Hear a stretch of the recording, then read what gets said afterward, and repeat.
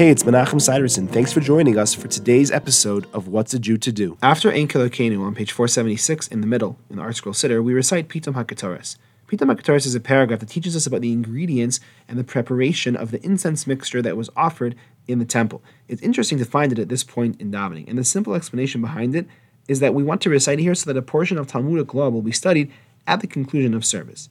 However, the great Noda Yehuda offers another novel explanation for reciting it at this point. We want to recite Ein Kilokenu before the passage about the incense because the Torah teaches us that any Kohen who prepared the incense would become wealthy. And therefore, before speaking about the incense ritual, we declare our absolute faith in God, acknowledging that wealth comes only from Him. Thanks for joining me. I look forward to seeing you tomorrow.